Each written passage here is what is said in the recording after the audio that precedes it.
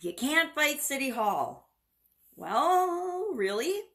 I am an ordinary person that is here to tell you you absolutely positively can and sometimes you must fight City Hall. Sometimes you must push against rules, regulations, ordinances, laws, even, and administrative guidelines and things that come down the pipe that will kill your business, in much less will you be able to grow or supersize your business if your business is dead because it's put out of business because of regulations or guidelines or unrealistic expectations in order to compete and even stay in business. You've got to fight those things. I am proof that you can fight City Hall and win. Now, it almost killed me, literally, but that wasn't the only thing going on that had an impact on my health and my life. But it was a huge stressful endeavor. Was it worth it?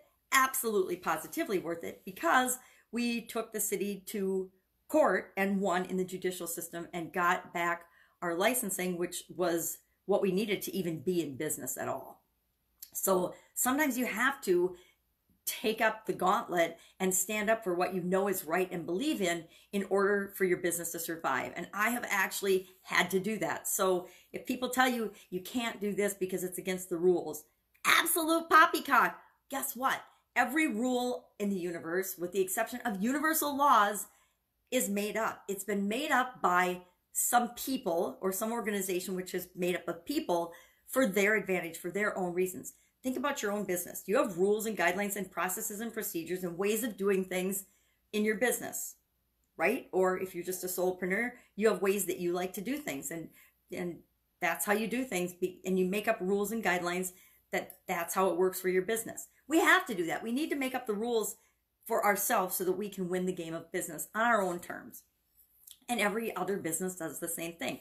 Every government agency, every municipality, every club makes up their own guidelines and rules and regulations.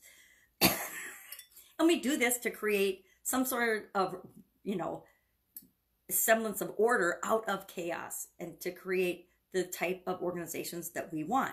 However, it doesn't mean that the rules and the systems and the things that we set in place are going to be good forever. Think of the old blue laws, the laws that are on the books today that make absolutely positively no sense. I remember living in Texas and I couldn't buy light bulbs on Sunday. So if a light bulb burnt out, I couldn't buy a light bulb to replace my light bulb until Monday rolled around. So I had to live in the dark, right? Crazy. But there are probably thousands and thousands of laws and regulations and rules like that that are still written and still supposedly effective today, but they're not even applicable anymore, right? And then there's other areas that we should have some regulations and guidelines for that there's nothing written in, because sometimes we think we need to regulate common sense for other people because a lot of people sometimes don't behave in an appropriate way. So I agree, we need rules, we need guidelines, we need order, but we also need to understand that sometimes we need to be the change that questions those rules, those regulations, those guidelines.